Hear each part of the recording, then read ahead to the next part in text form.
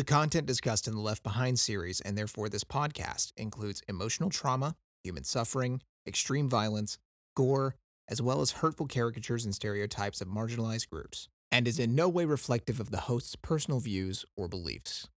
But we beeped out the cuss words in case you want to listen in front of your mom. Left Behind is a multimedia franchise that started with a series of 16 best-selling religious novels by Tim LaHaye and Jerry BJ by Tim LaHaye and Jerry Little.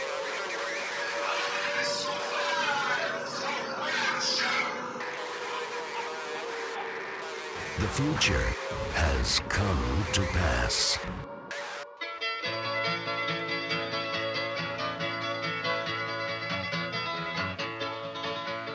Some glad morning when the slop is o'er, I'll far away. Hey everybody, welcome to another episode of I Survived the Rapture. We're that podcast that slogs our way through the Left Behind novel series so you don't have to. I'm your lapsed evangelical Shane Bazell. And I'm your ecumenical fanboy, Gavin Russell. Alrighty, this episode we are reaching the end, the finale of The Mark, The Beast Rules the World. So before we jump into things, Gavin, how'd you feel about this third part of Book 8? Okay, so far, I've been enjoying The Mark. It's on the upper echelons of what I think, like, a Left Behind book, like, the ceiling of quality that I think we can get. It's Okay. around that level. Honestly, this third section, while not probably the perfect climax, the ending is kind of abrupt. Everything else except just the final bit, I am like, okay, I'm here. This is suspenseful. There's moments of tension that we don't get because there are actual stakes for certain characters that if they fail the mission, like, they get sent to oblivion. I have definitely got thoughts on all of this, including the ending. And we're going to get to that kind of as we go forward, but I think it's appropriate that we go ahead and start at chapter 15. Yep. Buck and Albie finally arrive in Greece. Now, if we remember from last episode, Buck and Albie were dispatched to go help out the Greek church because they got an urgent message from Laszlos Miklos basically saying we've been compromised. Yep. We don't get the details as to how or why, but the majority of the Greek church has been rounded up. Now, this reminded me very specifically of a lot of the early churches' dealings with like the Roman Empire. And I think that's what Tim and Jerry are kind of trying to evoke here. Yeah. Because if you remember way back when we think about the Nebuchadnezzar's dream prophecy from the book of Daniel, you have the shins made of iron on the statue that a lot of prophecy folks think is the Roman Empire. And then you have the feet made of iron mixed with clay, which is supposed to be the knockoff Roman Empire. And in this case, that's the GC. Yeah. So I definitely think that that's what they're trying to evoke. And in some cases in the New Testament, especially involving folks like the Apostle Paul, when Christians would get rounded up and put into prison, sometimes they would miraculously escape. There's a very often repeated story that you hear in Sunday school of Paul and Silas being miraculously freed from prison because of an earthquake. I think that's what they're trying to set up here. Obviously, they're playing with expectations, or maybe I'm giving them too much credit. But there are a couple of things in this portion of the book that made me think that Jerry might have been trying something subtle. And I'll point those out as we go along. But we have this situation in Greece that's very reminiscent of something that you might hear in the New Testament. Might even call it New Testament fan fiction, which we've done before. Dude. Nah. No, this is completely original ideas. So as they hit the ground, Albie already kind of proves that he is a better operator than literally everyone else in the book. He is a better liar. He's a better covert operator. All of his former life skills are kind of coming to bear. He's teaching Buck how to walk, how to talk, and how to like big dog other people with his GC authority. Even though Buck kind of fails and Albie has to bail him out. Yeah, Buck tries to, pass an intimidation check, fails, and then Albie, has his miraculous bonuses and just comes in. Oh, yeah. He's always there to, like, swing in and help him. I just wrote here, the GC are racist again. I think there's a line somewhere where one of the GC, like, looks at Albie and is like, oh, he's about as dark as you or, from somebody from your part of the world.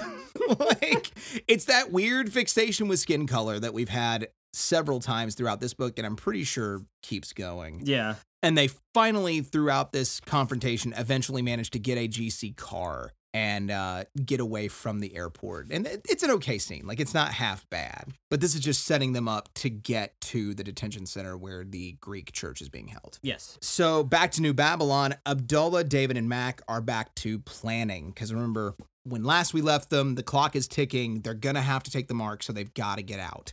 And the plan is to get on a plane, load a bunch of guillotines and mark application supplies, fly to a location, crash the plane without them on it, and fake their own deaths. Yes, so they can get out of the GC system and kind of like go under the radar for a little bit. Yeah, but they're all kind of comparing notes about what's happened between them and Nikolai and a few others during the planning process. We did get a callback to Pout. Yeah, Pout is back.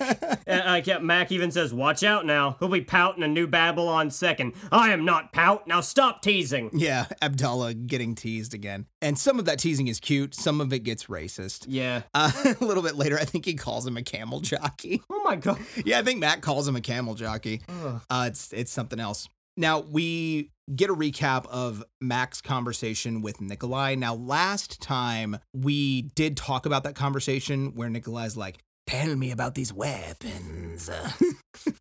And Mac's like, I don't know. And he's like, well, go get someone who can. We learn that this isn't just conventional weapons. They are nuclear weapons as well. Yeah. So all of the nukes didn't get used. It is very clear that nukes are back in play. Yeah, and I have a feeling like, for some reason, I feel like within the next like 2 or 3 books, like there's going to be a nuke flying at Chicago. Maybe. Yeah. Let me ask you something. What is the GC planning to do? What is Nikolai trying to get together to do right now? Honestly, that was something I was thinking about, and I don't like they don't know about Chicago yet. To my knowledge, like GC does not know about the Strong Building being the new hideout, so it can't just be yet nuke Chicago. So like, are they gonna nuke Jerusalem? Maybe no, because that's too close to like GC stuff. They're not going to. I think that they are planning to do something to Jerusalem. It's unclear. Yeah. It starts to get unfolded in this portion, and then that is set up for the next book. It's set up for desecration. I think what we're meant to know as the reader is to call back to the indwelling, to that specific vision that Zion had, and know that Satan's plan at this point is to turn his attention away from the Christians, from the Judahites, to God's actual chosen people, and to demand through show of force and show of supernatural force as well. Almost like Moses with Pharaoh, like, turning his staff into a snake or something, and be like, see, my God is all powerful. Yeah. That the God of Abraham, Isaac, and Jacob is impotent and that they should follow him. Yeah. That's about the best we get. It's still really fuzzy, but we're going to hear a little bit more about it in this section. But still, it's just basically like he's going to show up in force, do a bunch of stuff to both demoralize and antagonize the Jews in Israel in hopes that they break down and convert. Okay, so with that angle, what I'm imagining now is like Nikolai wants to pull an Old Testament God and use a nuke to destroy a city and be like, look, it is just like I'm doing what your God did in the Torah, bask before me. I wouldn't put it past him. Yeah. Yeah. That sort of thing. Yeah, I think it's important to realize that is what they're doing here. So as we go through the rest of the section and we hear about all this plan and this evacuation and what the tribulation force is doing, it is all cornered on that. Right? Because I was even thinking when I was reading the book, a nuke doesn't seem strategic at this stage. No. Yeah, it's especially with spectacle. the small amount of population that still exists on the earth. Yeah. It's not a good idea. Yeah. But that's just kind of to get everybody up to speed, because now that I've read through this book like 3 times, it's still really vague. Yeah. Like the bad guy's plan isn't very well communicated. And at first I thought it was me, but now that I've gone through 3 separate times and the 3rd time very fine to make this outline, yeah, it isn't me. Like, this is really weird and vague. Mm-hmm. So to jump off of that point and back into the plot, Ming Toy calls David and confirms his suspicion about her brother, in that Chang is lined up to receive the mark. Yeah. All new GC employees are going to get the mark on their hire date, and so Ming just starts begging David to find a way to get her brother out. Yeah. Because remember, Ming's not here. She's in Belgium. Yes. And she's communicating with David, and she's like, my brother's going to be forced to get the mark. I don't want him to die. Please get him out. And this is where I was talking about where, like, the tension in this section, like, okay, like, after all the criticisms I've given the books before about stuff I don't like because it doesn't feel like there's ever stakes, this is like, and even when I begin to closely examine it, I can be like, okay, the stakes aren't entirely there. But this at least gives me at least the illusion of like, okay, we're in a situation where if the tribulation force fails, someone they love will be going to hell. So, you know, I don't know. Will they, though? I don't, what do you mean? Will that person that they love, if forced to take the mark, be going to hell? I mean, judging on like what this book gives us so far, unless there's like some way, because they say like once you take the mark, you're irredeemable. It's They like do. the opposite of once saved, always saved. Once marked, always damned. We're gonna get to a point. I'll bring it up when we get there. So Okay. put a big old pin in that, and we're gonna come back to it. Okay. So there, I just wrote again more skin color stuff. I think Max says like you look more like me than you do Middle Eastern at I think it was Abdullah like blanching at something like his skin going pale. And it's like you look more like me than you do a Middle Easterner. Like, come on, man. Like, stop it with the skin color stuff. It's not that it's inherently malicious, but like knowing that it's right-wing Christians that are saying it just makes it a little uncomfortable. Yeah. You know, like you know what's behind it, and you're just like, ugh. So back in Greece, Buck calls Laszlos, and this is actually a really sad moment. So the guillotines have already arrived. Now, remember last episode where Viv Ivans was like, yeah, I don't even think we're going to need to use these things. Yeah, they're just for show, like for the DC, for the deterrent. For So that was a f***ing lie. yeah, heads are rolling. It's France again. We're going to see a lot of guillotine action in this book, and I don't think it slows down. Yeah. So the guillotines have arrived, and they are being taken to prisons specifically to be used on political prisoners and people who refuse the mark. Yeah, political figures, religious dissidents, and then just other people that refuse the mark for whatever reason that isn't political or religious. Exactly, because they're going to start the mark application in prisons before they roll it out to the regular population. Yes. Buck kind of admits to Laszlos, he's like, look, we're here to like see if we can get you out, but there's not much we can do. And Laszlos just breaks down in tears and he just says, please tell my wife I love her. She's the best thing that's ever happened to me. Can you read that part? Yes, brother, I understand. Forgive me. I'm upset. It is all over the television that the guillotines will be set up first in the prisons, then at the mark sites. It's just a matter of days for us now, but it could just be hours for the prisoners. Please tell my wife I love her, and I am praying for her and to long to see her again. And tell her that if I don't see her again in this life, I will meet her in heaven. Tell her that she was the best wife a man could have, and that I love her with all my heart. Hey, you got a little quiver in there. Yeah. Look at you, you little thespian. Well, Mueller This is performance inspiring brought me. to you by Frank Mueller. And again, like, now that I'm, like, still listening to Dark Tower a little bit, I don't know, Muller's growing on me, like, so much. He's Like, absolutely entertaining. like, he's fun. He is fun.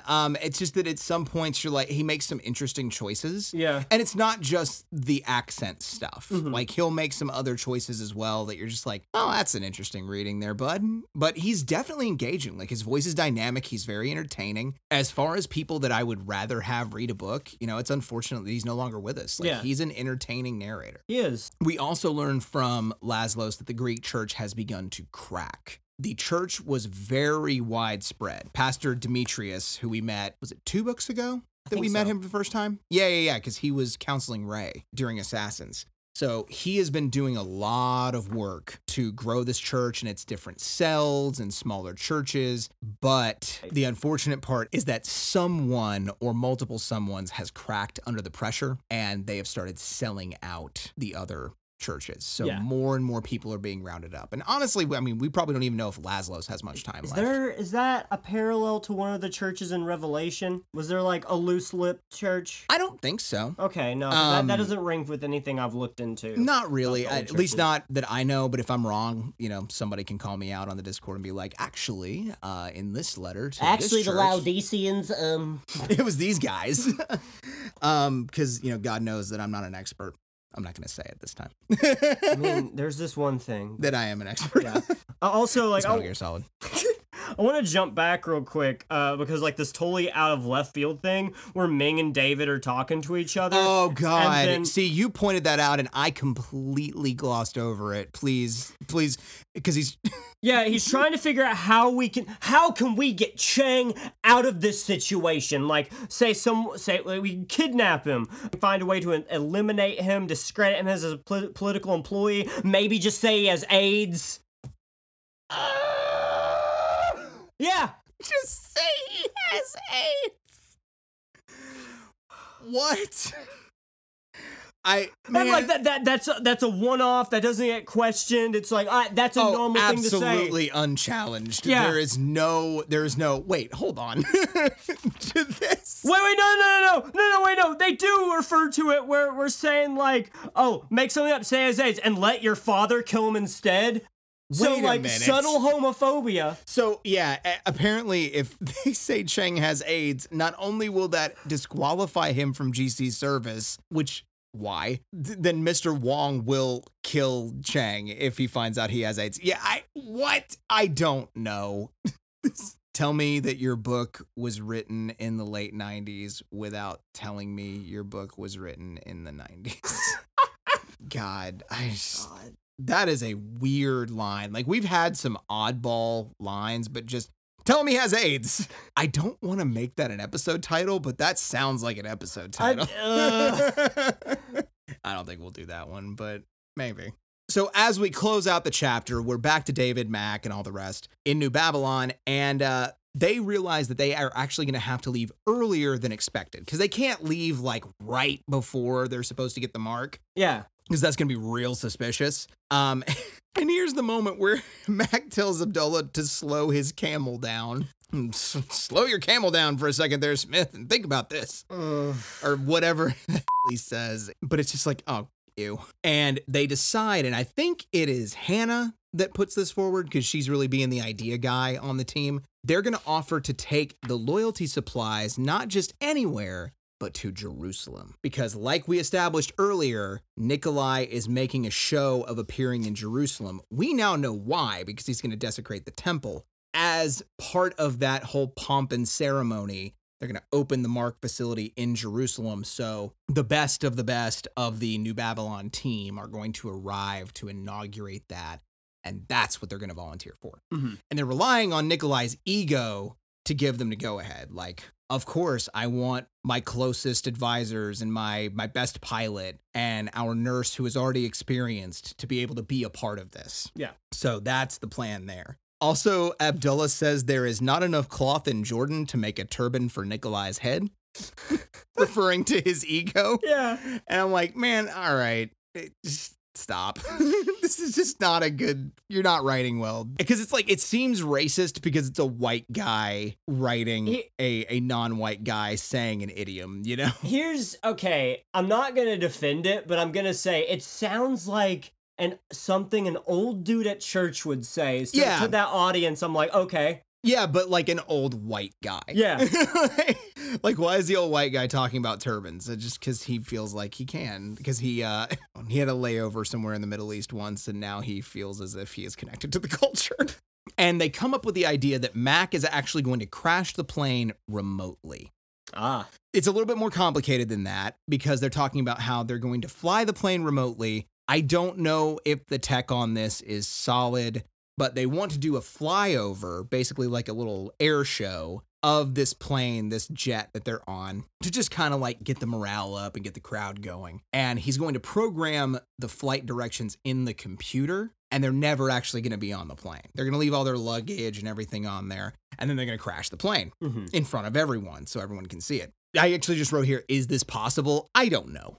Like, I wasn't able to really find anything. I did like a quick like 60 seconds of Googling about like programming a stunt plane by computer. I don't think that that's just something you can do. Right, so it's not like they're like doing like a drone. They're doing Yeah, it it's like... not a drone situation. He's going to program the movements and the coordinates in ahead of time, which, considering all of the wind conditions that you have to compensate for when you're flying, that doesn't seem likely. Yeah. I think this is kind of a diet version of like the saber gun. Mm-hmm. Like in terms of technology, I'm like, it doesn't work like that. I mean, but with like the hacking skills that we have seen the Tribulation Force do you're so right. far, Yeah. this How silly of me. is like kindergarten shit. How silly of me. Yeah, you make a valid point. We can make a plane fly itself. We're the fucking Tribulation Force. Yes, we're competent at everything.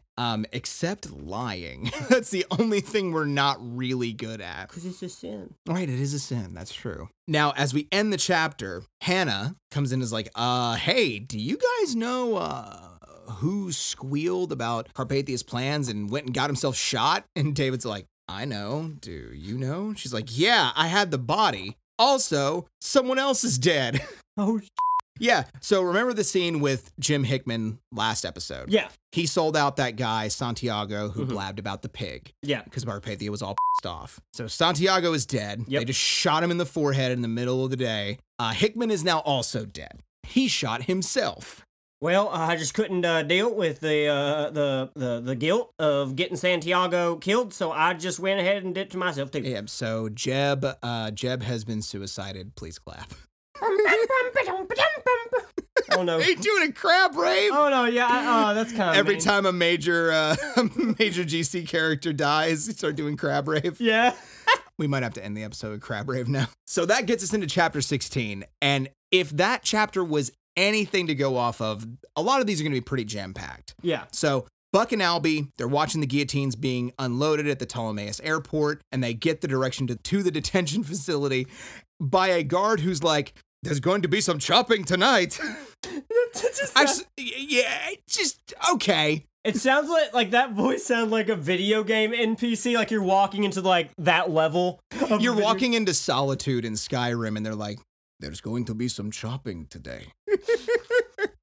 Because they chopped that guy's head off in Solitude. Yeah, I like that. Yeah. Yep. Try as you might, you can't save him. There's nothing you can do. Rest in peace. I can't remember that guy's name. Jarl Nikolai is doing a speech tonight. Looking to protect yourself or deal some damage. So back to New Babylon after there's going to be some chopping tonight. Viv meets David in the hallway. She's just kind of bebopping down the hallway, like, just real happy to like be alive and at work. Mm-hmm. Too blessed to be stressed. And she looks at David and goes, I love when things fall into place. They're just... And I actually laughed. I was like, that's pretty good. And then they ruined it. Oh, yeah. They literally ruined it by having David go, that's a very poor choice of words. Like, don't explain the joke. Just let the villain have a good campy one-liner and just leave it at that.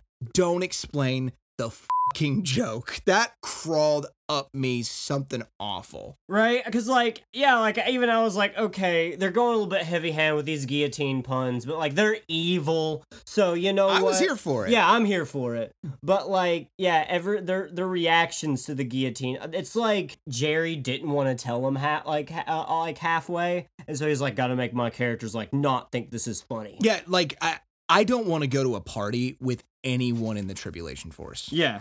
I take that back, Hattie and Albie. Okay. Yeah, Hattie would be fun. Yeah, Hattie and Albie. Yeah, those are the only two. Maybe Hyam. Book one Buck.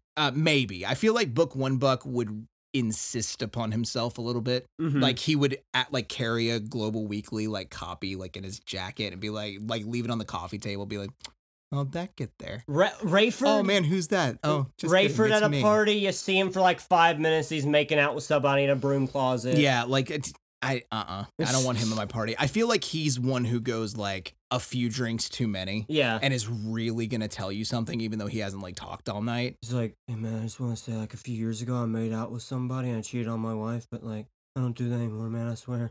Who is this person? Why are you telling me this? This isn't even my party. You Patrick Warburton looking weirdo. So anyway, back to Viv. She's actually aware of Chang, and she's like, oh yeah, he's going to be the first one to get the mark. And of course, David gets the little anime sweat drop. And he's like, oh no.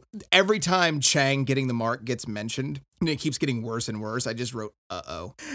David is gently trying to be oh, maybe not. He's just a kid. Maybe we could do something else first, or maybe he doesn't want to work here. And Viv's like, No, she's just not having it. And David immediately runs to his office and is like, I need to get this kid's interview rescheduled to as early as possible tomorrow so that he can talk to me before they try to do this to him to kind of keep him from being processed, because it's starting to look like it's going to happen like within a day. Ming calls back again from Buffer, and she's panicking because the mark application is already starting. Yep. They're going to these holding cells and they're being like, line up if you're getting it on the right, if you're not on the left, and you know what happens if you're standing on the left. Right, and it's kind of interesting because, like, you have up until the blade falls to choose otherwise. And we're going to see that when we get to the detention facility in Greece. Like, that's another Roman Empire thing. Really? Wait till we get there, and I'm going to dig back into my Dan Carlin archives. Okay. For that one.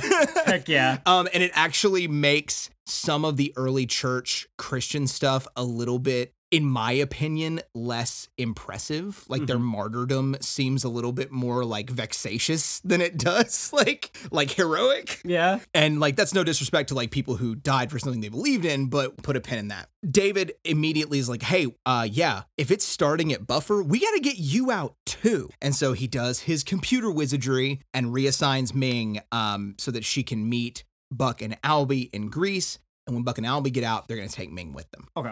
Speaking of those boys, they arrive at the detention center. Now, this is not a prison built for this purpose. This is a repurposed factory. So this has a lot more in common with like a prisoner of war camp. Yeah. Or perhaps a concentration camp, which is absolutely the imagery that they are trying to evoke. It's a little sickening.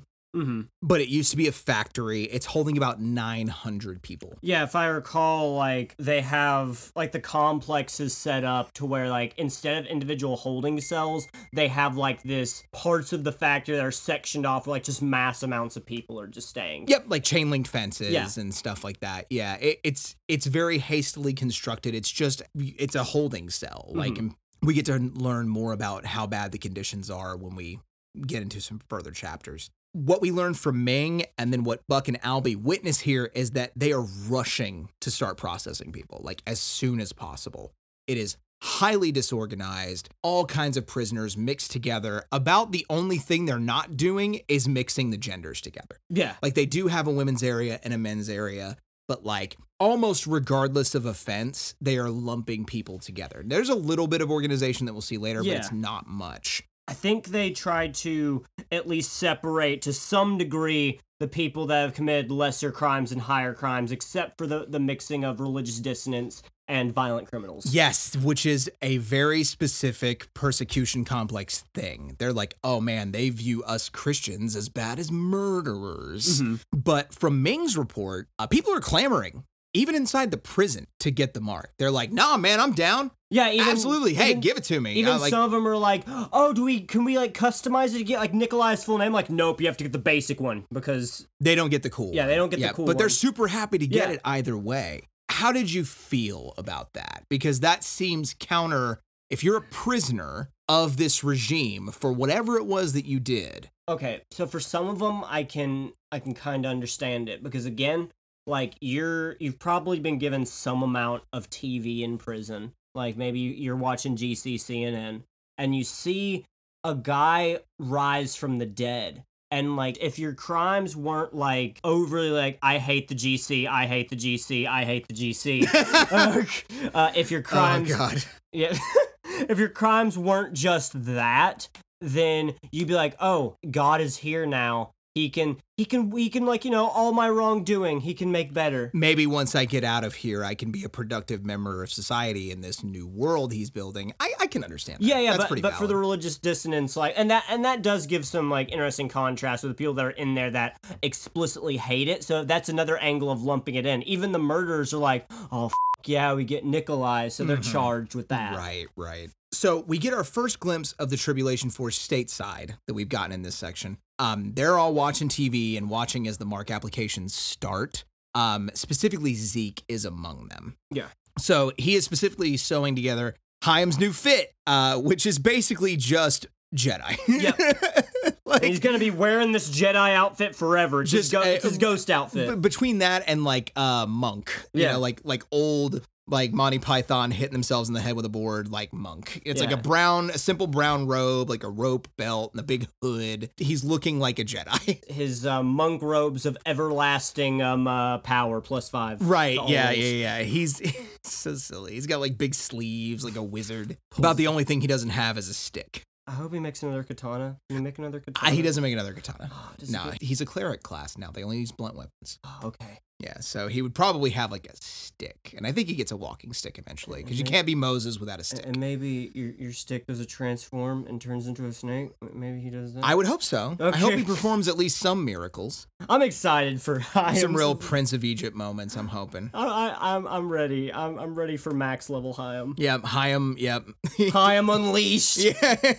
This is his final form. But as much as we're goofing and joking here, this is actually kind of a downer of a scene because we find out that in one of the local detention centers in Chicago or around Chicago, they have done their first execution, their first use of the loyalty enforcement devices. Rest in peace, Zig Senior. Yeah, and it was on Zeke Sr. So he is now dead. His son gets to find out by watching the evening news. It's rough. Yeah, it's real rough, rough, especially since buddy. Zeke's a sweet kid, you know? Yeah, and Zeke is probably like one of my favorite, like, the Trib Force members introduced like later in the series. Zeke's cool. I Yeah. like him. And I think he says later on in the book to Rey, like, I told you. Mm-hmm. Look, I got work to do. I can't get bogged down in this, but I told you that's how he was getting out. Right. That sucks. Like, it was like, oh, man. It's such a downer. Like, they're starting to kill off characters more to kind of start to raise the stakes. They're not killing these main characters, right. but, they're still kind of keeping the main I characters a little... wonder if we're gonna protected. have any main character death before Glorious appearing. Like, Yes. Oh, okay. I'm excited. I'm not telling you who, but yes. Okay. Definitely. Yeah. Add Zeke Senior to Fox's Book of Martyrs. Rest Yeah, in he's peace. a martyr, and we're gonna talk a lot about that in this section. Mhm. I got some things to say. Okay. Oh, I got some things to say.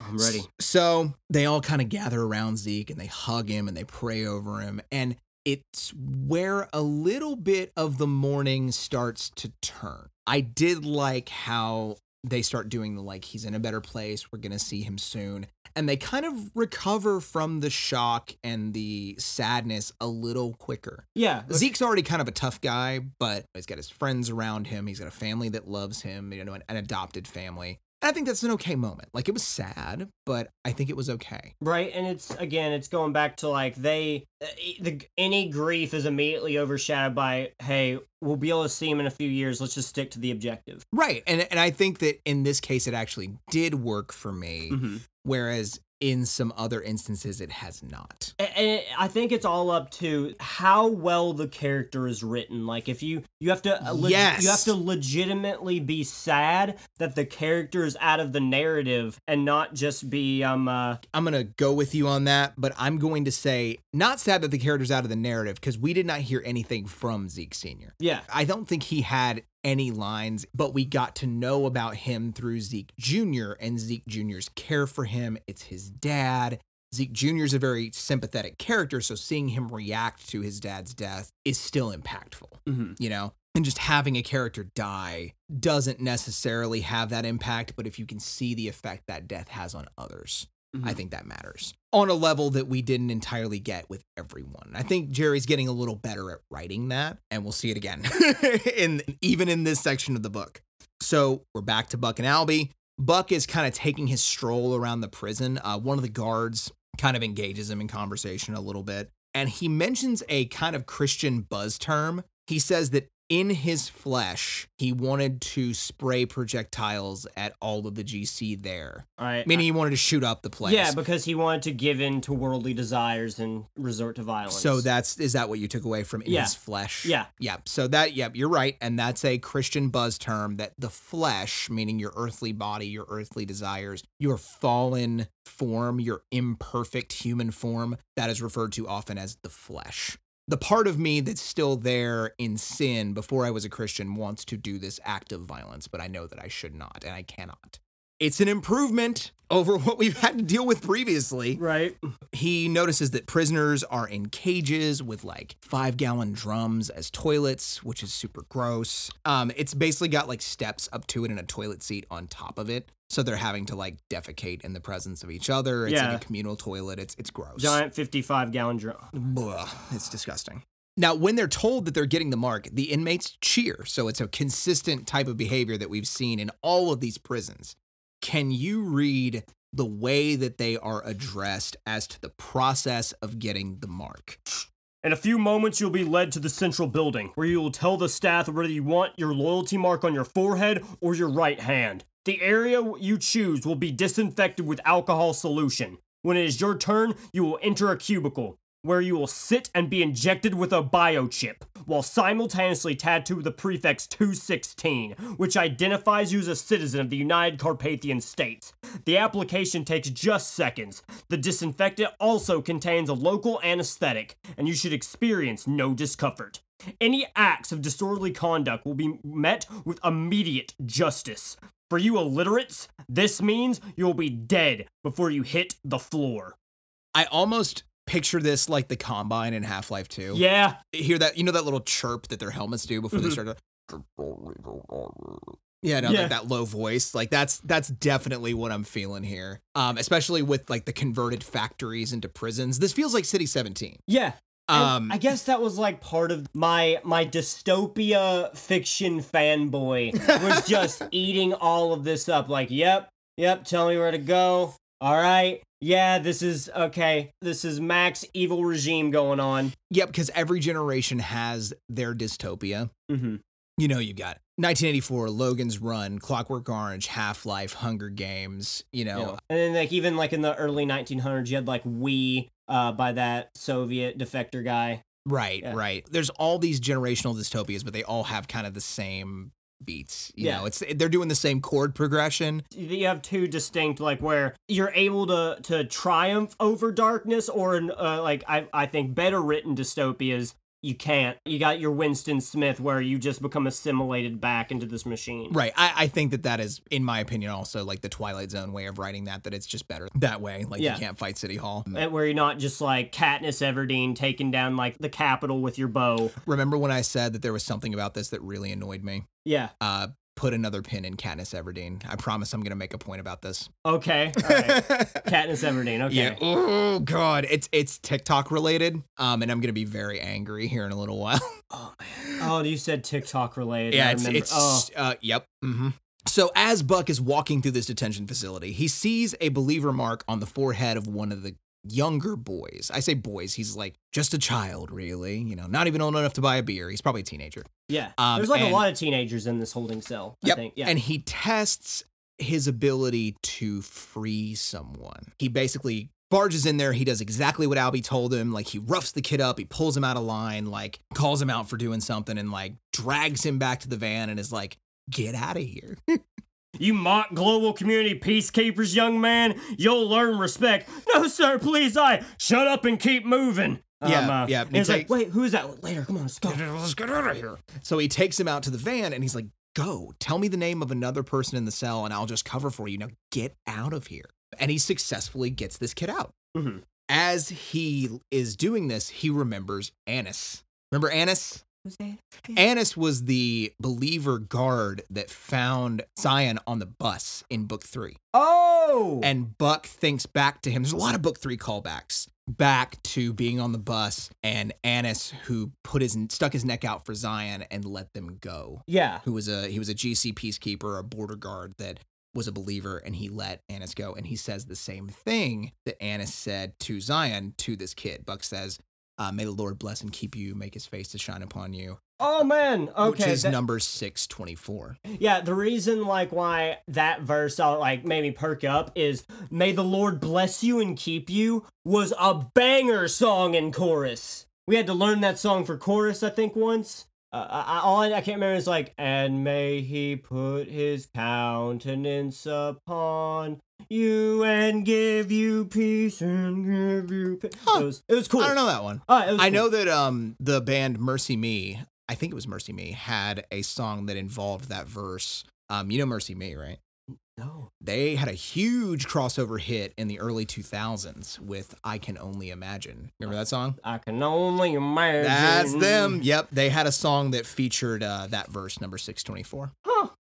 Yep. So it's a common Christian benediction. Yeah. So he says that, which is a callback to book 3. Mm-hmm.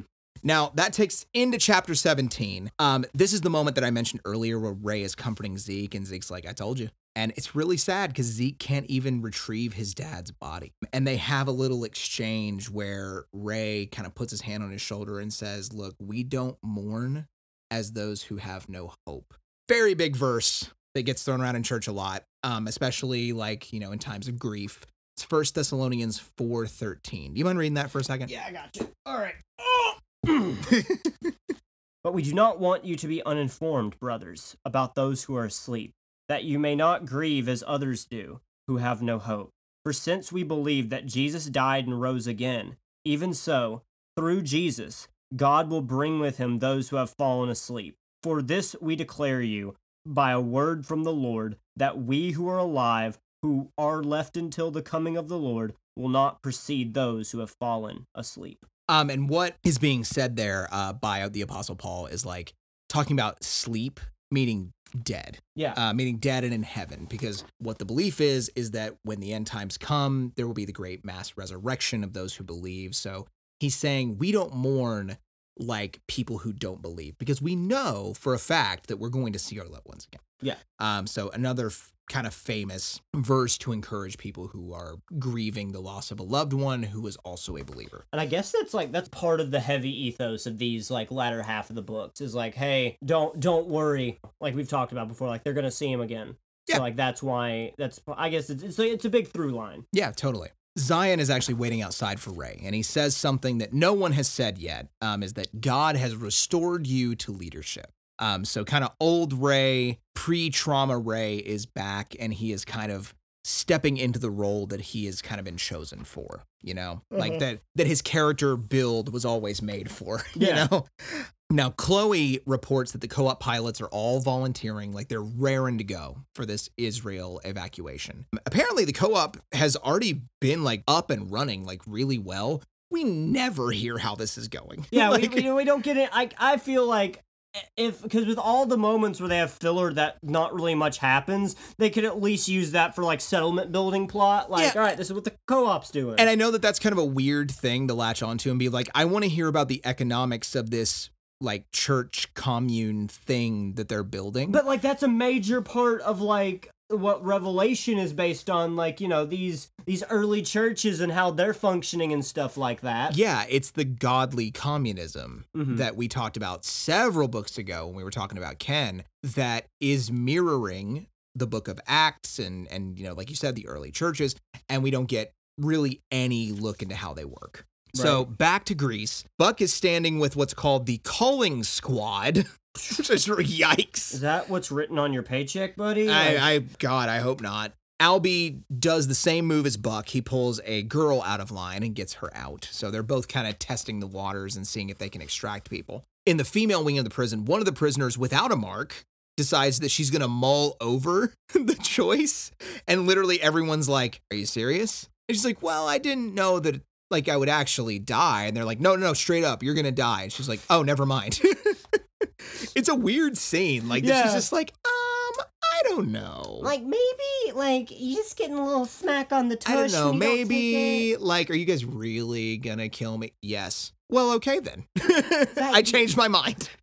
I don't really want to die today. It wasn't on my schedule to die today. I so. thought that we were just gonna die in Minecraft. Like, God. So they start watching the prisoners receiving the mark, and most of them are just, they're doing the Heil Hitler. They're saying, long live Carpathia. mhm. And I wrote, isn't the mark kind of arbitrary? What do you mean? And by that, I mean the mark itself, like the tattoo and all that. Like, isn't that portion a little arbitrary? Which is true of a lot of things that the Carpathia regime does. Like, it's a little ostentatious. Like, I know that it has to fulfill prophecy, but like, wouldn't the chipping just be sufficient?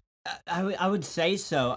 I guess the mark is to like an instant visual Yeah, signifier. the visual signifier. And like it does have Holocaust imagery and stuff too, which they keep trying to call back to like Nazi stuff. Mm-hmm. And it's hard to kind of look at this as they're not doing it. And it does say in the Bible that they will be marked on the forehand or the forehead. I don't know. Just something about the whole process just seems extremely like just shoved in there because it is in the Bible. Or it is interpreted to be in the Bible. Yeah, I would agree with you there. I mean, I'm not really like, railing on that as part of the narrative. Is it's like, okay, like we've had the mark of the lamb for a while. So again, it goes back to like everything that happens on the godly side has to be like inverted on the other side. It's the yin and yang. Yeah, the like, yin yang of thing. that. Yeah. I mean, So maybe. So because the Christians have the mark, the Carpathia boys gotta have their mark as well for Right. everything in balance. Right.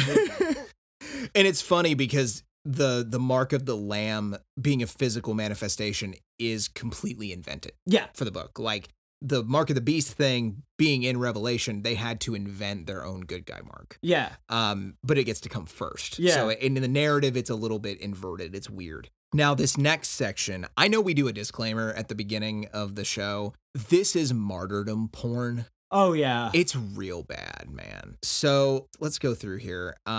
We finally find Lazarus' wife, Mrs. Miklos. She is praying in a corner with all of her friends. There's like 12 or 13 of them.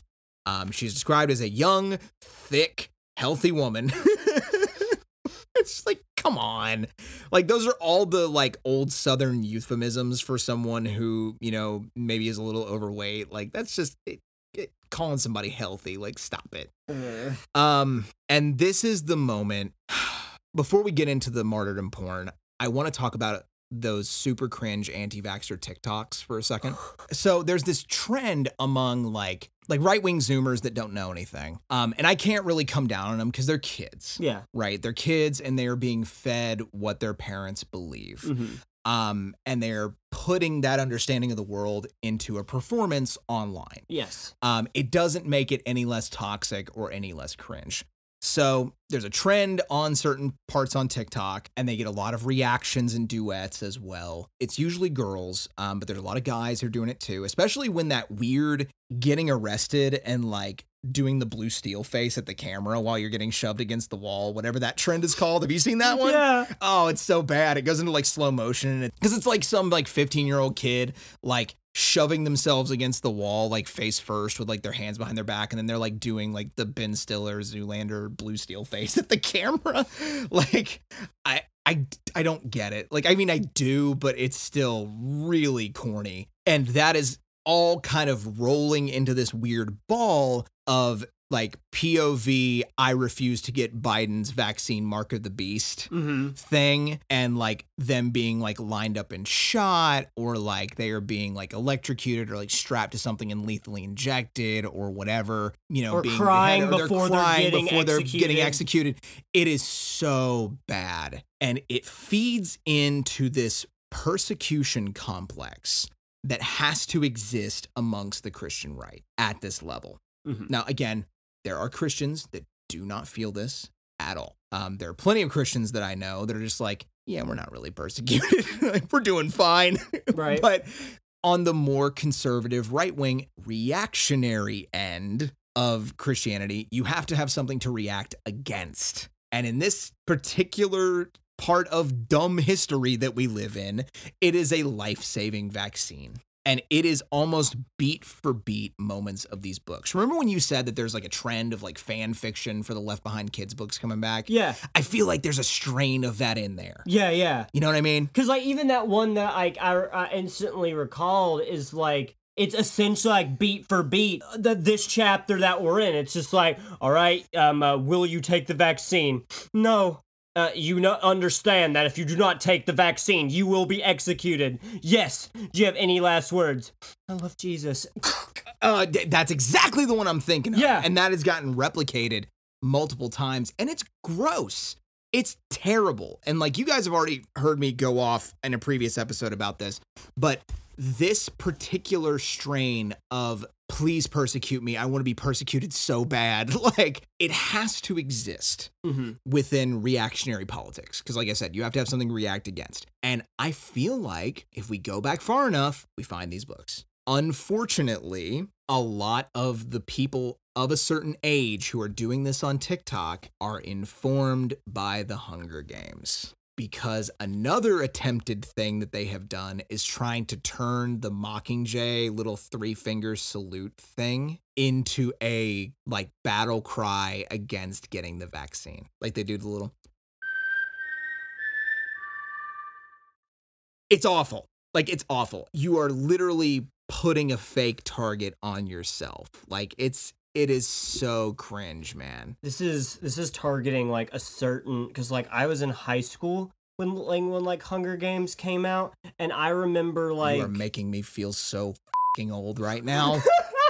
but like, oh, there's a certain part of me that like has like memories of like nerds doing this, like whenever like a teacher would like be getting on to them, and like it was cringe then, but like just that whole nother layer of, oh, now you're mixing spirituality and like science denial. So it has gone from cringe to toxic. yeah. You might even go so far as to say that it is pure ideology.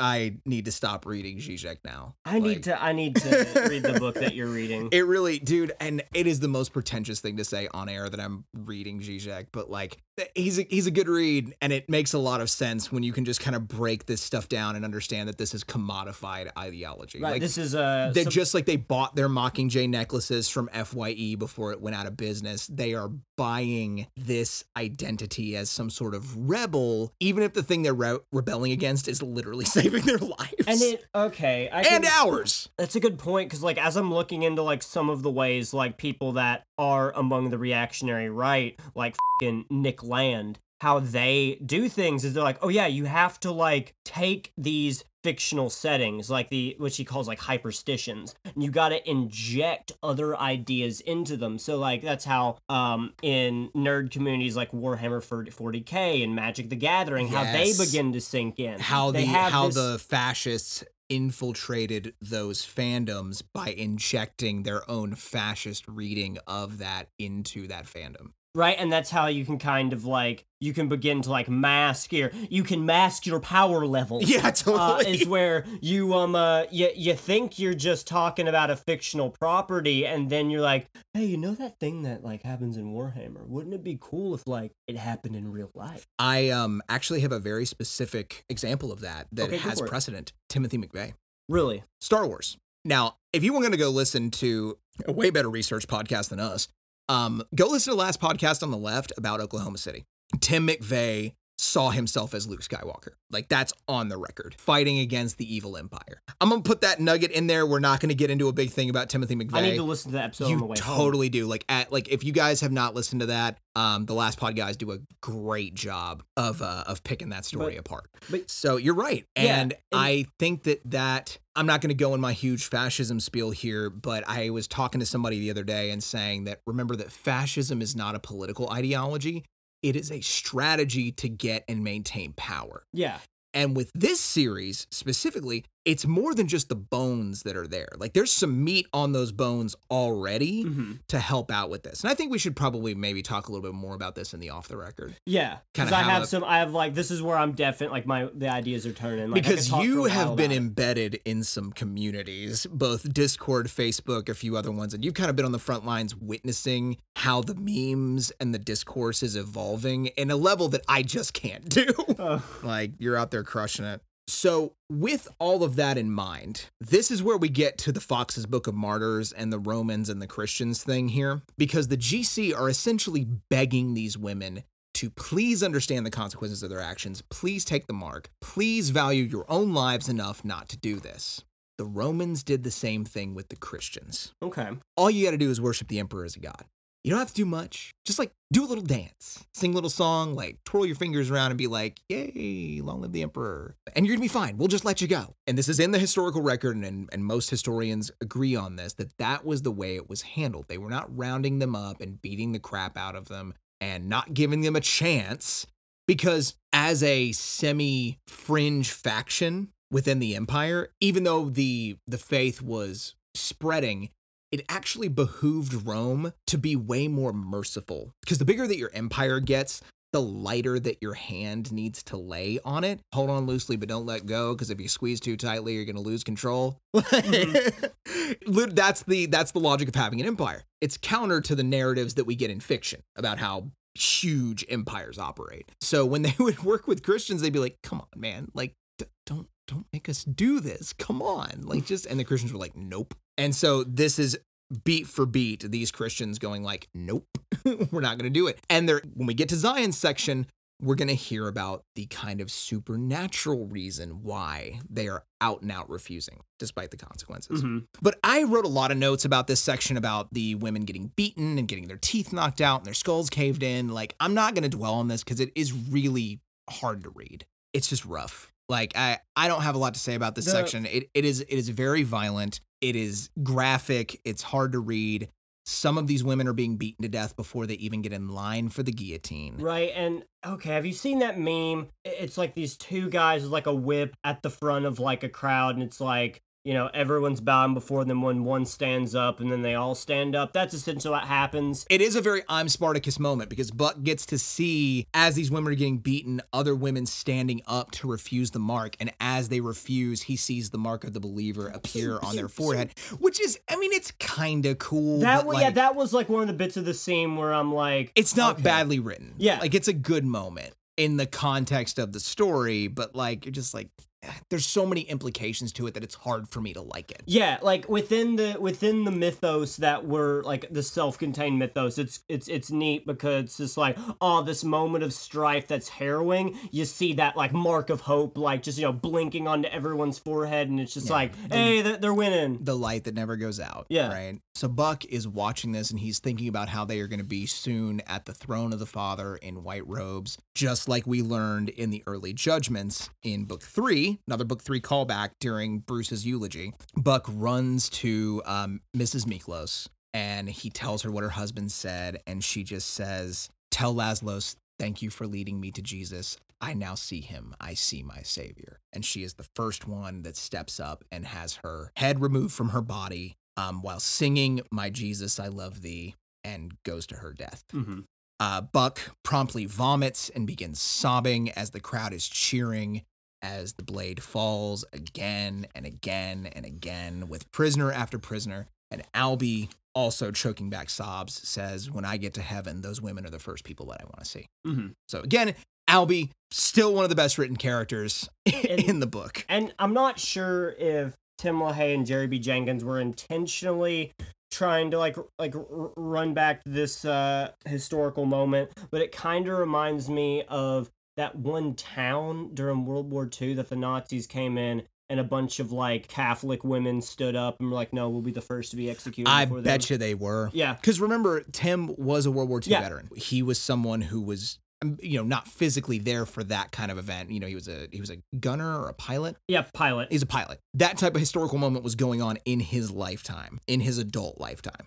We get into chapter 18 to one of the other better written characters in the story. Chaim is anxiously rehearsing his lines. He is kind of going over the scripture over and over again, and he's still doubtful. So he's really taking on that Moses characteristic of Moses' doubt. And Ray kind of thinks about it. He's like, yeah, I guess we all had that as new believers. And then we learned that, ironically, out of everyone who's kind of down right now, Hattie's doing great. Hattie's doing awesome. Like, she is just bubbly and happy to be alive and happy to be there. And she's trying to kind of lift everybody else's spirits, and no one else is having it. They just say she's obnoxious. And poor Hattie, man, still can't catch a break. Like, even when she's doing exactly the right thing, they're still shitting on her. Right? Like, now, come on. I say this, we have all known that church lady. Yeah. I said this phrase before with Viv Ivins, but she's just kind of bebopping around like too blessed to be stressed, just like so happy to be there. She's like, blessings upon you, Brother Gavin. I'm just so happy to be here.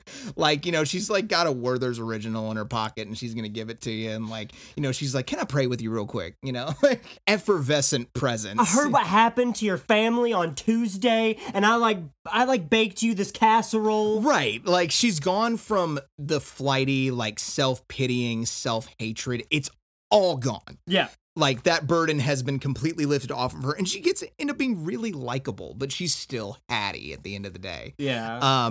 Ray decides he's going to try to leverage that enthusiasm and be like, maybe she can cheer up and encourage Chaim. Hattie's gift is encouragement.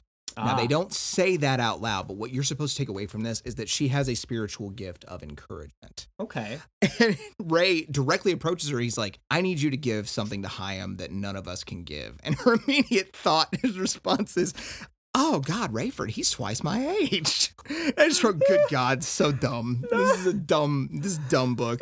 That's not even, they don't, like, I don't even think, like, I think they cut, like, after that. They cut. They don't even be like, Hattie, that's not what I mean. Yeah, they don't sabotage the joke, thankfully, but, like, Hattie is still weirdly sexualized for most of the book, because, like, we know that she is physically attractive, like, at the very beginning, and then they keep sort of weirdly calling back to it, and it's just such an odd aspect of her character. And that's why, like, even though it an odd aspect of Jerry and Tim, like, and that's why even though, like, it would have been ruining the joke, like, it would have been at least, like, desexualizing Hattie a little bit. Yeah. And that's why I expected that, but nope. Right back to it. Yep. Speaking of right back to it, we are right back to the detention facility.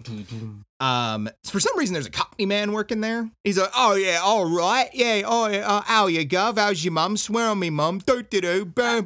Beezing, honey. We've been in Holland. You so-and-choose the blade, yeah? Beat apples and pears. Yeah, wish I'd seen Stepping time. Yeah, wish I'd seen it. Never saw someone buy it before. You watched, eh? I thought my man lost his old cheese and bread, he did. That's right, but they wasn't loyal to the potentate now, was they? Yeah, it just sucks. It sucks. I don't know why this Cockney man is in Greece, but he is, and it's a global community. I guess it is a global community, and this is Jim and Terry. I have to have done that before, haven't I? No, I think Jim and Terry. Jim and Terry. Wow.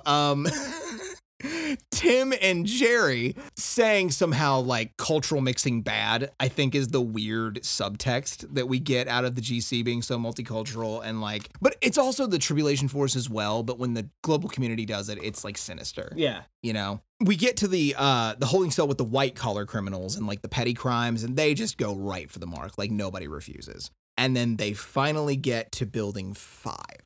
We might even call it Slaughterhouse 5. Yeah. I haven't read that book yet, but I wouldn't put it past him. Yeah. Because you got to assume, like, Jerry's a writer. He's got to be a pretty well-read guy. Yeah, like, at least, like, he's at least read all the books that they make you read in college and high right, totally. And David updates Buck that the Ming rendezvous is all set up as they make it into the building, housing the worst of the worst. But not before we cut back to Hattie. She kind of approaches Chaim and she sits at his feet, which is kind of a very biblical like allusion, you know, like the reformed woman of loose morals sitting at the feet of the prophet, or, you know, that kind of character. But instead, to invert it, she is teaching him and not the other way around. Because Chaim is in survival mode. Like, he's talking about how he's down and how he can only focus on surviving. And Hattie says something positive. She's like, this is all about joy, man. Like, you really need to be able to find joy in life. And, you know, Chaim is saying, like, I'm just echoing Jesus. If possible, I would like this cup to pass from me. So that's from Matthew 26:39 of the Garden of Gethsemane. When Jesus prays, like, let this cup pass from me. I don't want to do this. And Chaim is very much in the same position. He doesn't want to do this task that he's been called to do, not because he doesn't want to sacrifice, but because he doesn't think that he is cut out for it. Yeah. Hattie kind of talks to him, and then by the end, Chaim almost breaks into tears because she has touched him so deeply. Can you read that section there? Well, she said, I just want to tell you that I know God is going to do great things through you. I'll be praying for you every step of the way. Chaim seemed unable to speak. Finally, his eyes filled, and he rasped, "Thank you very much, my young sister. That means more to me than I can say." Yeah, so it's a really nice little scene. Yeah. I can see how this section appealed to you. Yeah. Like, going back through it, I'm seeing some positives here. Like, you know, everyone's having, like, some, like, you know, their big clerical moments. There's actual tension with, like, these guillotine marks. And, like, something we were talking about off air, and you're like, oh yeah, like a lot of the people that are having to make this, mark of the beast or death choice are unnamed characters. Even that kind of did it for me, because like even though they're unnamed characters, like I'm in the headspace of like, oh man, like Buck wishes he could try to save all of them, but he can't. Right. So it's that kind of thing. I'm not going to say that this stuff, especially in the prison, doesn't work. Yeah. I think we said this at episode 1 of this section, but part 1 of this section. The intercutting isn't bothering me as bad. Yeah, because like you're intercutting to like good, like because we're back at the safe house with like Chaim and Hattie, and Hattie's having like genuine character development moments. Yeah, there's pacing that is working this time. Yeah, so it's pretty good. And it's like some of the only things keeping me from being like, you know what, like this is like a pretty good book, even outside of Left Behind standards, is just the baggage it has. Like most of the time, like most of the writing in this ain't half bad. I always wondered if there would come a point where we would try to look past the baggage, and no. Yeah, no. I'm never looking past the baggage. No, because yeah, even when the writing is fun, there is like at least like every few paragraphs they'll say something that like snaps you back into, you are reading a Left Behind novel. Yes, you are reading propaganda. So Buck is talking to Alex, the guard who's overseeing the processing, about lunking believers in with criminals, and he's like, look, have you ever talked to Nikolai Carpathia? And that kind of takes Buck off guard, because totally, he absolutely has. And he refers to the Christians as the non-true faith, the intolerant faith. And Buck's like, you're lopping people's heads off. And I just wrote in all caps, so much for the tolerant left. It just screams that like, that they would be lopping the heads off of these people. Like they're trying to be like, well, look at what they're doing. It's so stupid. Inside of the cell with Pastor Demetrius, there's about 24 believers plus, and they're all earnestly preaching to the holdouts. And Demetrius is almost like surrounded by a halo, like how fervently he is preaching. It is a very Day of Pentecost kind of scene. And he's basically mid-sermon. So can you read a little bit about what Pastor Demetrius says there? God demonstrates his own love towards us, and that, while we're still sinners, Christ died for us. That's you and me, gentlemen. I'm pleading with you not to take this mark. Receive Christ and get your sins forgiven, and stake your claim with the God of the universe. It would cost us our lives.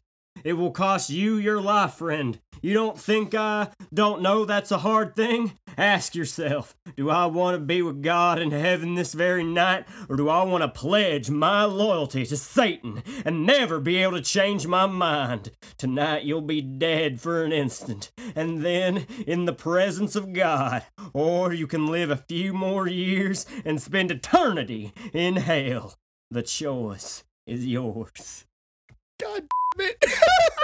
All right, he's supposed to be Greek. I don't know, but I love that specifically, and there are people listening who I know can identify with this, that kind of, not fire and brimstone preaching, but that like very evangelical, like come into the fold, there is no time left, please come to the altar type preaching, has that tenor to it. The old like tent revival, the quivering voice. Like I would say Kenneth Copeland, but like he is so sinister. Mm-hmm. Like Joel Osteen's dad. Yeah, or like Adrian Rogers, like guys like that. Or even to call back to our exit music, like the guy in like the interlude of Satan is Real that's like, preacher, tell him that Satan's real too. Yeah.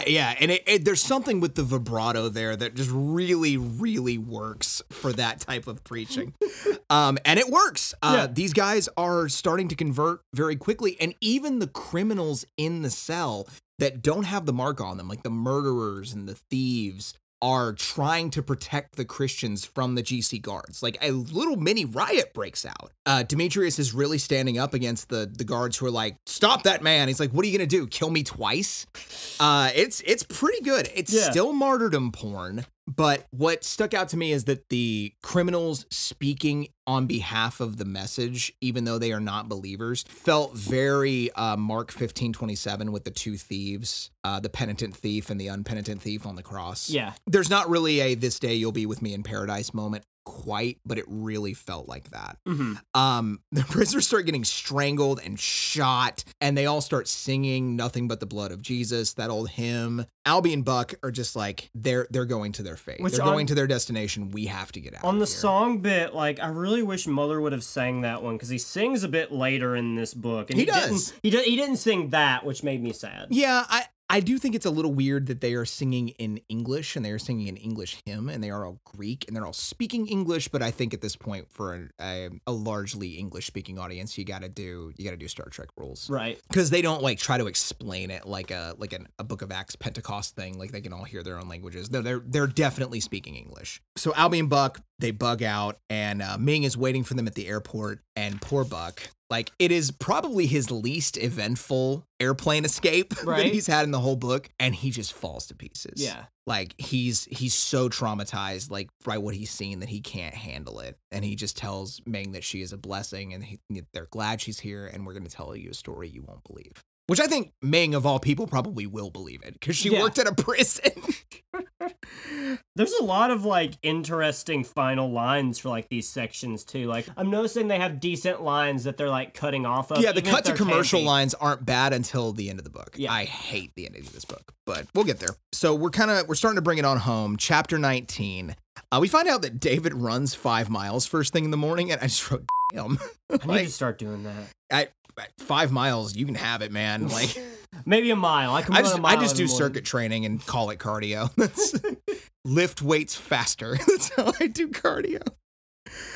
So we get more Asian accent stuff with Mr. Wong, and it's uncomfortable.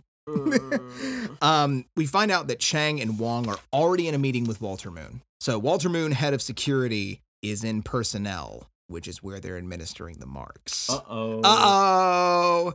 And David starts just sprinting through the New Babylon complex, trying to find them. He's getting aggressive with like receptionists, like he's really flexing his rank. He's practically like bending over and putting his lapel pin in their face, like being like, you need to tell me where I need to go to find these people, and you need to do it now. And people are bucking up at him. Like, he is getting nowhere.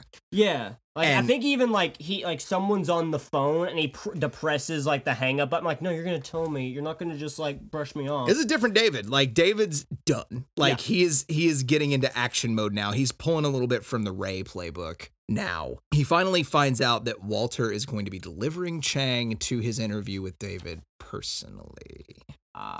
And also, it's very likely that Walter is going to be getting Jim Hickman's job as Supreme Commander. David taps into Nikolai's office, and Walter is there. And they are talking, and we hear about a group we haven't heard of since I think like Soul Harvest, the GCMM, the Global Community Morale Monitors, the Thought Police. Oh, Yeah, we get the Thought Police. I totally missed that because I thought it was like for some reason I misheard that because GCCNN. Yeah, 'cause yeah, it we kinda listened to it sounds so like that. fast. Uh-huh. Yeah. They're turning from the GCMM to kind of the GCSS, Yeah. if you will. Okay, I see that. They're going to be a specific paramilitary unit that go hunt down religious dissidents. Gotcha. You knew this was coming. Mhm. Like, And- as soon as they pitched them several books ago, like, you knew that's where we were going with this. That's why Nikolai was asking about the weapons, because he wants these guys kitted up. Gotcha. And it's like just on a weird side note for a second because I'm going through 2 Muller narrated series. When you said Walter, I'm like, which book am I reading? Because he's got the same name as the Man in Black from Dark Tower. Yeah. Yep. And this is a very different Walter. Yep. A much less cool Walter. Yeah. Man in Black is so cool. Oh, he's awesome. Have you seen the movie? Yes. Okay, so there's not much redeemable about that movie except for Idris Elba and Matthew McConaughey's performances as Roland and the Man in Black. Okay. Yeah. Dude, McConaughey's perfect in He that is. movie. So scary. He's a scary man.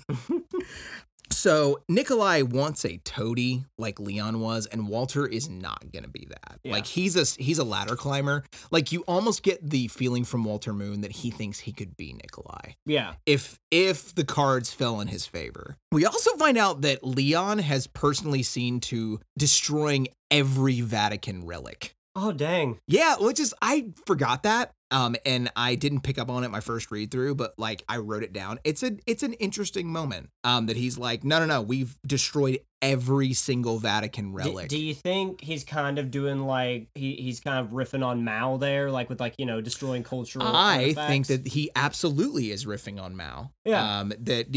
Destroying the cultural past and, you know, like doing the great leap forward. You Mhm. know, I think that that's what he is trying to evoke. Absolutely. Okay. Now, Nikolai is going to take a military show of force of 100,000 soldiers to protect him against backlash when he performs his desecration of the Jewish temple. He's God. Why does he need 100,000? Like, I don't know. That's a great Okay. question. Why does God need a starship?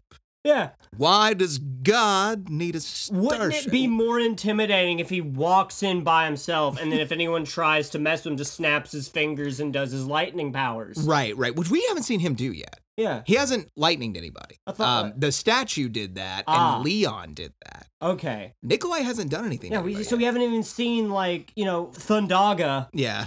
I'm sorry for hitting you with the Star Trek 5 reference there a minute ago. No, you're but fine. We're all watching the Star Trek movies again. Okay. Just watch Wrath of Khan. That's been playing in the place I work too, so I'm kind of. Oh yeah, I'm they're down all like on either Netflix or Hulu now. there. Oh, okay. Yeah, so, that's so a why bunch of that's been people are going. watching them again. Okay. Yeah. Super fun, especially 5 because they meet God. Yeah, Spock's brother is a weird cultist trying to find Space God, and then they meet Space God. Yeah. Okay, now I need to watch Star Trek. Yeah, you need to watch Star Trek 5. It's Okay. it's the one that Shatner directed, I think. Ah, Oh, it's Okay. a trip, dude. That's where Why Does God Need a Starship is from.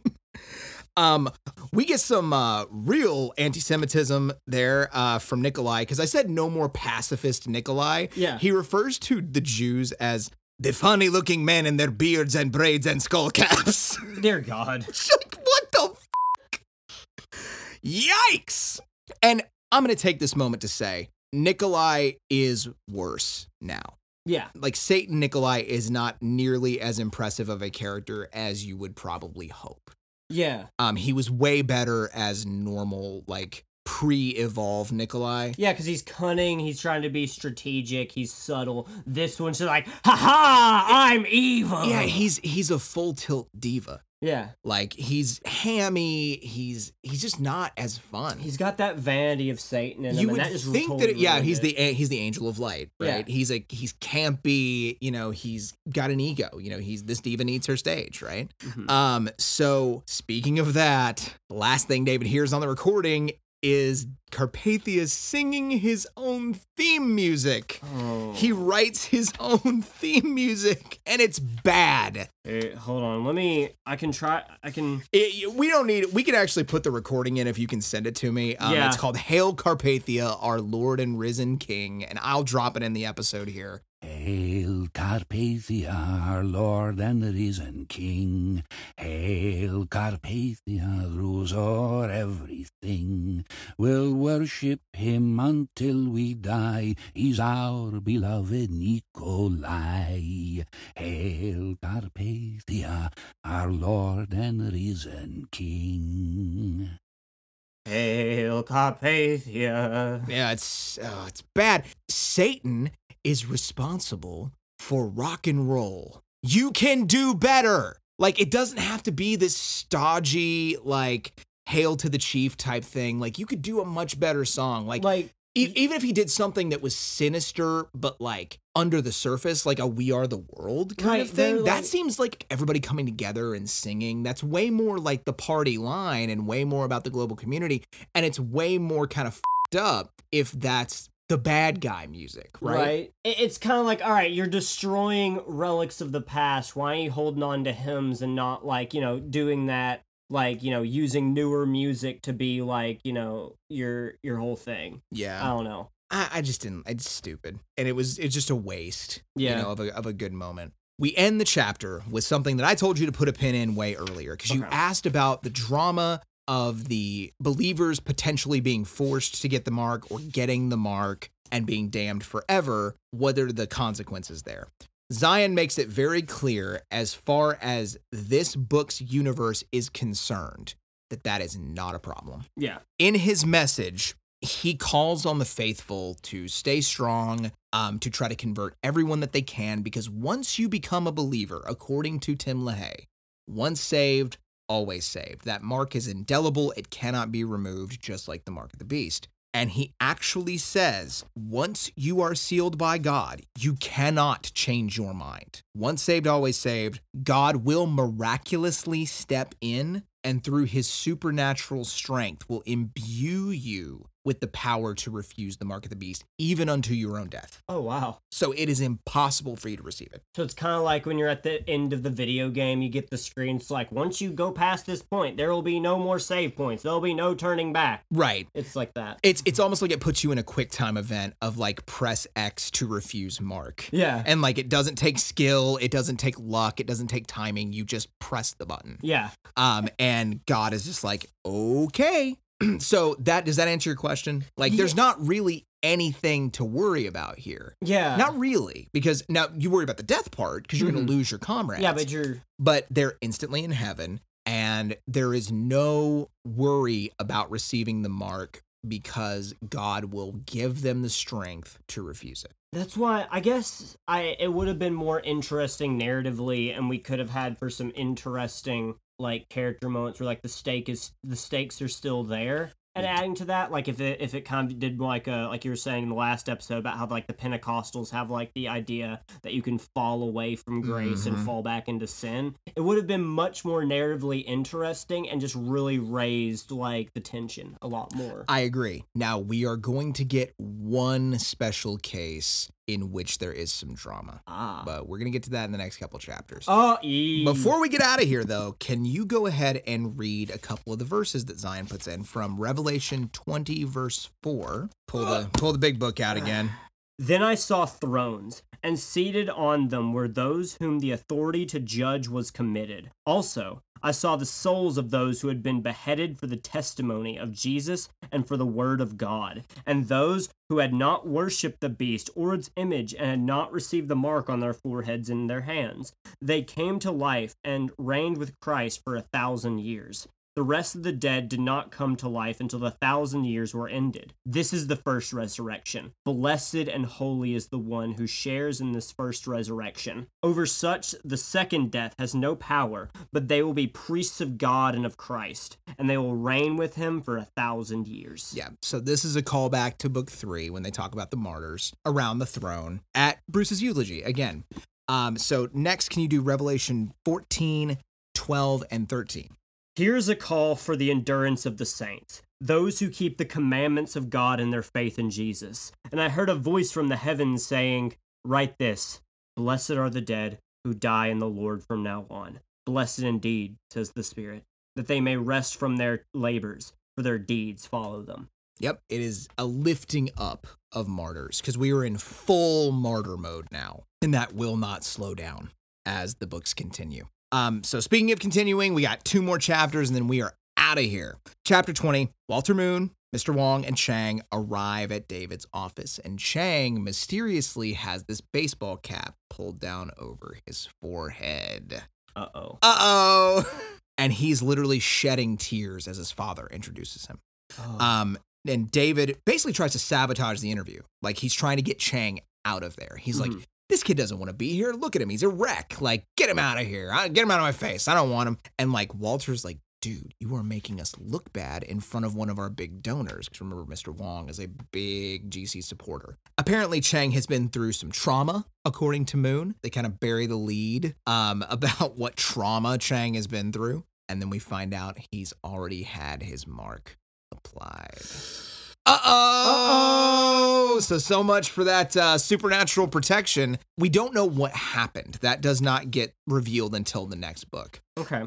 So they leave Chang and David together, and they look, and David can see the mark of the lamb is still there. The tattoo of the mark of the beast is literally on top of it. So what's up there? We're going to find out as the books continue. Oh, there's some like espionage maybe going on. Maybe he's fusing the light and the darkness, man. You know, like there's some stuff. But this, you said espionage, it is a good thing because David's about to have to leave. So Super Hacker Man that's able to be the inside man on the GC can't be the inside man anymore. So he starts passing that down to Chang. Now, I hate Chang. Chang's a little shit. Like, he is a little shit. He is annoying. He is the annoying little smart gifted kid that is mean to everyone. Yeah. Yeah, he's trying to Yeah. like push buttons and like he claims later that he's doing it to like practice his GC attitude, but I don't buy it. I think he's a little shit. Come on, he's left behind Riku. He's got the light and darkness. inside him. Right, he's got the light and darkness fused together. You know, he's a master. He walks between worlds. They do refer to him as bi-loyal. Oh, Which is kind of funny. But it actually is a good scene because it's a very narratively convenient new character to place in David's position, but he's untrained and unexperienced. He's a child. Like, he hasn't finished high school, so he is a liability. That's a good upping of the stakes and upping of the tension because David, while he is younger, has a good head on his shoulders. He's Yeah. responsible. He is mature. He's able to make cool-headed decisions. Now we're putting this teenager in charge of all their intel in New Babylon who could totally screw them over if he messes up. yeah, and now that you mentioned teenager a few times, there's definitely a few parts of this section that definitely feel like they're again calling back to like Hitler Youth and stuff with like the most loyal of Carpathia's supporters were just like those teenagers. But yeah, no, the Hitler Youth comparison really is kind of there, and I'm sure within the next few books, if I remember right, we will see some young children singing Hail Carpathia and all that. And we did have the callback to David thinking the GC logo was like a swastika on his uniform and stuff. And so. again, if you want to like even like take a step away from like World War II, it is very much like the kids in 1984 who are like the most loyal to Big Brother Yes, as well. because it's all they've known. Yeah. And I think Chang is just young enough that this might be similar for him. It's weird, right? Because like how old would he have been when the rapture? Clearly past the age of accountability. Yeah. According to Tim. It's a little flimsy. We'll learn more about that as the story unfolds. I'd say he's probably like 17 now. Ending the book, we get to chapter 21. We get a tiny little time jump to 1 week prior to Nikolai arriving in Israel. All the action goes back to Israel again. It's really getting old. So Ray is holding a memorial for the martyred Greeks. You know, Zion says a prayer. You know, everybody's very emotional. And we learn about Operation Eagle. Operation Eagle. To which I said, ugh, because it's the name of the extraction, like the evacuation program. It is probably a reference to Isaiah 40:31, where, you know, the Lord will give them strength. They will mount up with wings as eagles. They will run and not be weary. They will walk and not faint. That is the prophetic passage that they're referencing. Right. But it almost has kind of like the eagle is a problematic symbol depending on which regime you're looking at. Because it could be Rome, could be America, could be Nazi Germany. You know? The bird has many uses. Be careful with that bird. So Chloe, Zion, Ming, and Zeke are all staying behind in Chicago. Albie and Ray are going to fly to Mizpeh Ramon in the Negev desert, which is actually where the co-op pilots are going to be camped out. Hattie and Leah are going to go to Tel Aviv to process some vehicles that they are taking from the GC from David. And then Buck and Chaim, as a duo, are going to be flying to Jerusalem to confront Nikolai directly. Oh, man. This is not a spoiler because you can probably expect this. We're going to get a Let My People Go. Yeah, totally. They will be moving the people out of the Negev via airlift to the city of refuge. And we finally learn what the city of refuge is going to be. Okay. It's going to be Petra. Isn't that's significant in Revelation, isn't it? No. It's okay. There's a book in the Bible that Petra's big, isn't it? I don't recall.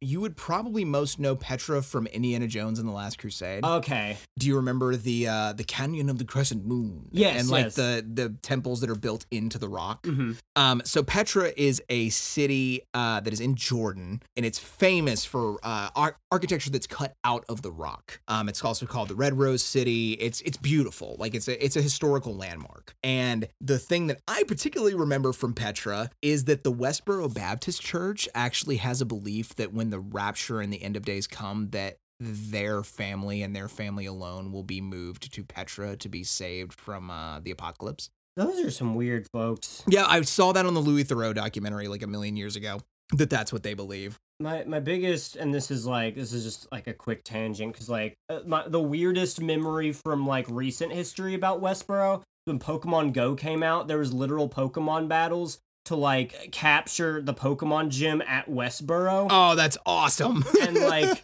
because like someone had like gotten a Pokemon, and I think they like nicknamed it something that was like offensive, and so all the people at Westboro were trying to get it back. To get in Pokemon Go, that is wild. I'll have to post it on the page, but it's good story. Yeah.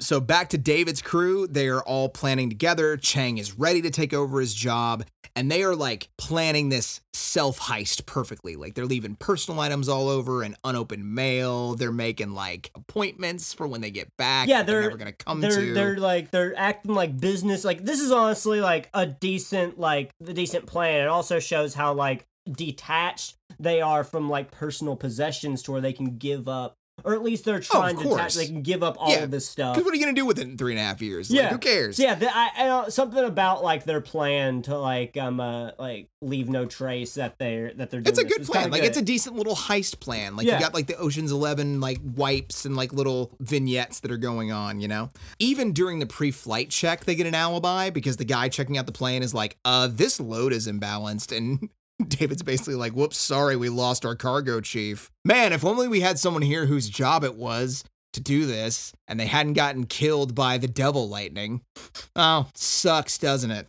Looks directly at the camera.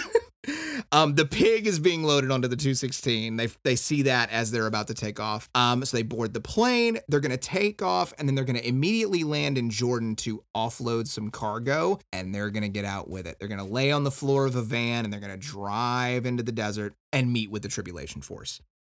Max sets everything to go, just sort of set it and forget it. Mm-hmm. Buck and Hyam are together in the King David Hotel. They are sort of like trying to keep each other hype. You know, Hyam is just, you know, he's sweating like a, you know, kid who's about to go on stage for the first time. Nikolai arrives in Jerusalem to applause and crowds. And Buck is there to expose what Nikolai is doing. He's also there to accompany Hyam and, you know, be his wingman. But Buck's never going to stop, you know, chasing down a story on the truth. He's going to be writing that down. And like, one quick thing about the truth, we get like a bunch of excerpts directly from Zion stuff. We don't actually get many like, you know, like articles from Buck. I think we might have gotten like a summary of one of them or a reference to a specific one that he put the lie to some GC propaganda. Right, but I like think. It's weird how they set up Buck in the early books to be like this awesome journalist and then give him a magazine, but don't do the same thing that they do with Zion, where they like give excerpts of his thing. I don't know. Bit weird. Yeah, it might be a little too overstuffed if they did that. That's fair. Yeah. Now, Buck sees them selling palm branches to lay down at Nikolai's feet when he walks through the city. Which we're going to get more of that because that's a big part of the next book, but that's a direct callback to what they celebrate Palm Sunday as. Okay. That's what that's a reference to. So it's more of the corrupting of the Christian tropes, right? And they all take their positions to watch the air show, to watch the flyover, which is, I'm sure, going to go according to plan and nothing weird is going to happen. Nope. Yeah. So Nikolai has a great line here for a second. He refers to his death as 3 days of the most restful sleep I've ever had. And I'm like, jealous. Dude, you need like you're running the whole world for a bit, dude. You needed a vacation. Look, bro. Hey, you deserve it. That's what self-care looks like. Yeah, self-care is dying and then coming back 3 days later with the spirit of Satan inside you. Correct. Yep. # spoil yourself. Leon leads everyone in his crazy robes in a chorus of Hail Carpathia, and I just wrote lame. Hail Carpathia, Lord and risen King. So bad. I don't like it. I mean, do like anything, like Sympathy for the Devil. That'd be a good one. Like sing some Stones, like, or sing Let It Be, or like, I don't know, just something, man. Like, we can't say Let It Be because that's got Catholic imagery in it. What's that one? Because like, there's this one song that like, when like, John Lennon sang it. Imagine. Yeah. Imagine would be perfect. Imagine there's no heaven. It's easy if you try. Yeah. Oh, that would be You nailed it. I've seen like That's the GC anthem. We need Imagine. I have seen like okay, because in my like going through like all of these Christian meme pages, if John Lennon's Imagine gets brought up, you'll just see like 100 replies of just everyone like yelling about that song. Oh yeah, they hate it. No Possessions, No Religion too. Yeah, oh yeah, they hate it. Ben Shapiro. It's a humanist. Especially. It's a humanist anthem. It's a secular humanist anthem, or at least it was attempted to be. And so yeah, the religious folks can't stand it. It finally comes time for the air show. They announce Mac McCullum. The plane zooms in across the sky above the crowd, a little too close, before flying straight up and then tumbling down. The plane doesn't go into the Mediterranean as planned. Oh no. It slams into the beach a few miles down and basically vaporizes.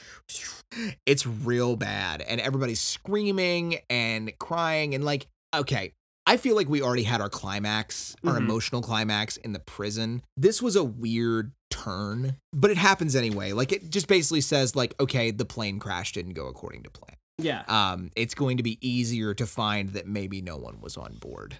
So Nikolai reassures the crowd with the verse from John 14:27 by saying, "Peace I leave with you, my peace I give to you. I do not give to you as the world gives. Do not let your hearts be troubled and do not be afraid." So he's literally speaking the words of Christ. And we end on Buck sitting there contemplating that the battle between good and evil would soon burst from the heavens and all hell would break loose on earth.